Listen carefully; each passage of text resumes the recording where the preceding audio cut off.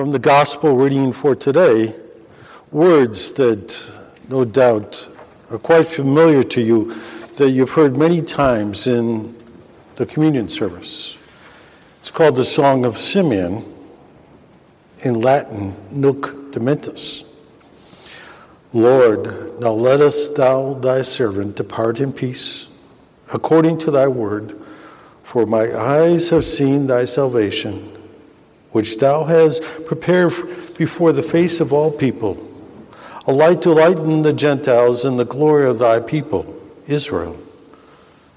Glory be to the Father, and to the Son, and to the Holy Ghost, as it was in the beginning, is now, and ever shall be, world without end. Amen. In the gospel reading today, you have two faithful people, righteous and sacrificial, whose lives were dedicated to living long enough to see the Messiah.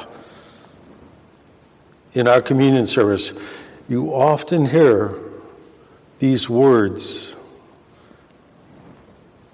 as you have just seen Jesus in Holy Communion. When I was a little boy, my father was a Marine Corps drill instructor. And I had a tendency to lose things. And he'd come home and say, son, if your head wasn't attached to your shoulders, you'd lose it. And then he'd tell me to screw it on tight. Honestly, even I, at a little young age, knew that that couldn't be done. Sometimes we give a gift and then we lose it. Or perhaps the gift that are given to us, we break it or lose it. I'm sure that happens quite often at Christmas. But the greatest present isn't a remote control car, which I broke within seconds, but Jesus, for the faith is the greatest gift of all. Last year, I splurged. I went out and bought my wife a gold Tiffany watch. I thought, I'm going to be a smart guy. I'm going to put it for safekeeping in my office at work. As Christmas approached, I think it was the 23rd, I went to go fetch it and wrap it up. I couldn't find it. I got nervous. What was I going to do? So I went to the internet and bought yet another watch, something a little less expensive. And I ordered it, and I thought, I'm going to have to tell my wife that the present isn't going to be here at Christmas. I sure wasn't going to tell her that I lost this expensive gold watch. No, that was zipped.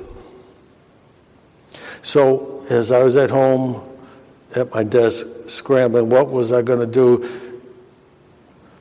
My wife was by my side. She thought I was just up there working on my trains, and she put her hand on my shoulder, and out of luck, I reached into my bag for my laptop, and there was the watch. What once was lost, this great gift, just in the nick of time, had been found. Later on, she would receive the other watch as an epiphany gift, and then I broke down and told her the whole story. Now, you'd think that I'd learned my lesson. No. This year, I ordered her a cashmere sweater. I said, I'm going to be smart. I'm going to put this where it can't be found. I did. When I went to wrap the presents on the 23rd, it couldn't be found. Luckily, I found it on the 24th. I tell you this story to tell you this. Losing things is hardly a new thing for me and others. But what does it mean to lose the greatest gift? The gift that was once given to you, and then to find it again. This is the time of gift giving, and the greatest gift to you was given to you at your baptism. And this gift isn't of gold, silver, diamonds, or platinum. No. It's made up of Jesus' precious body and blood, his life given for you. And this gift is for all who will believe. But sadly, there are plenty of parents who will give gifts at Christmas, perhaps even in the name of Jesus, but it's a false and empty gesture, for Jesus is just an empty name, even though it is the reason for the season. When it comes to giving gifts, really good gifts, not the coal in the stockings, I ask you, what mom or dad wouldn't put a single thought into giving a gift to their children, but in turn make no effort to bring their child to the greatest gift there is? Bring them to holy baptism, to confirmation, to lead them in a spiritual life of sacrificial living for Jesus.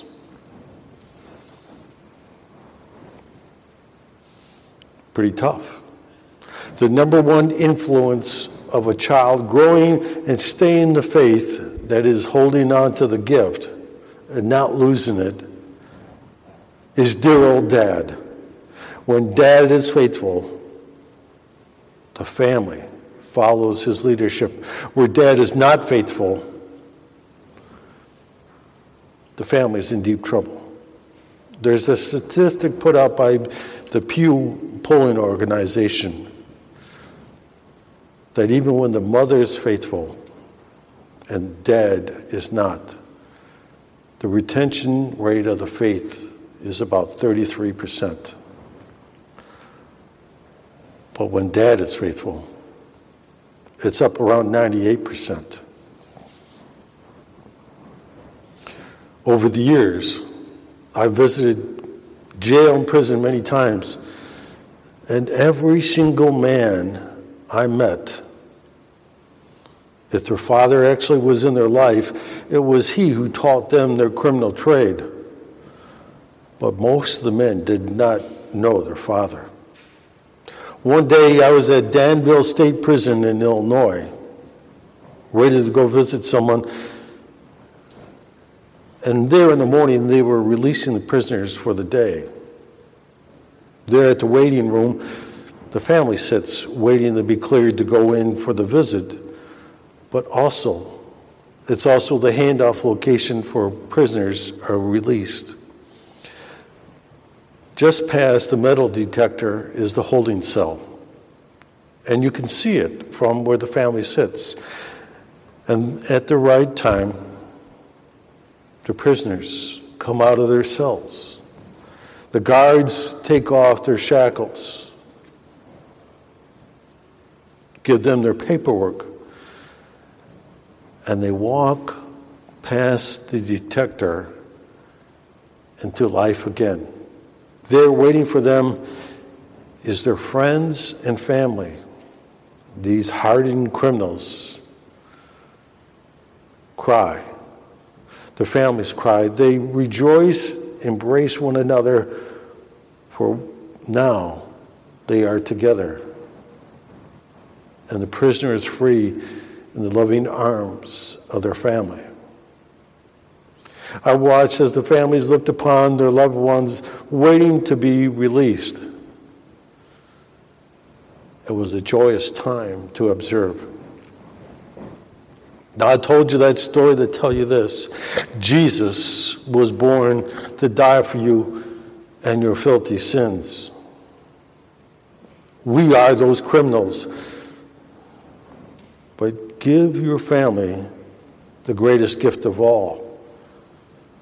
That gift, that pardon, that peace that releases you from your self-made prison. Think of this, of the release of someone at death into eternal life, entering into heaven where their family awaits. What a joyous reunion. Now Jesus has broken the shackles of your sin. You have been set free from your own prison. So go in peace and love. You've been set free to serve God and your neighbor. In the holy name of Jesus, amen.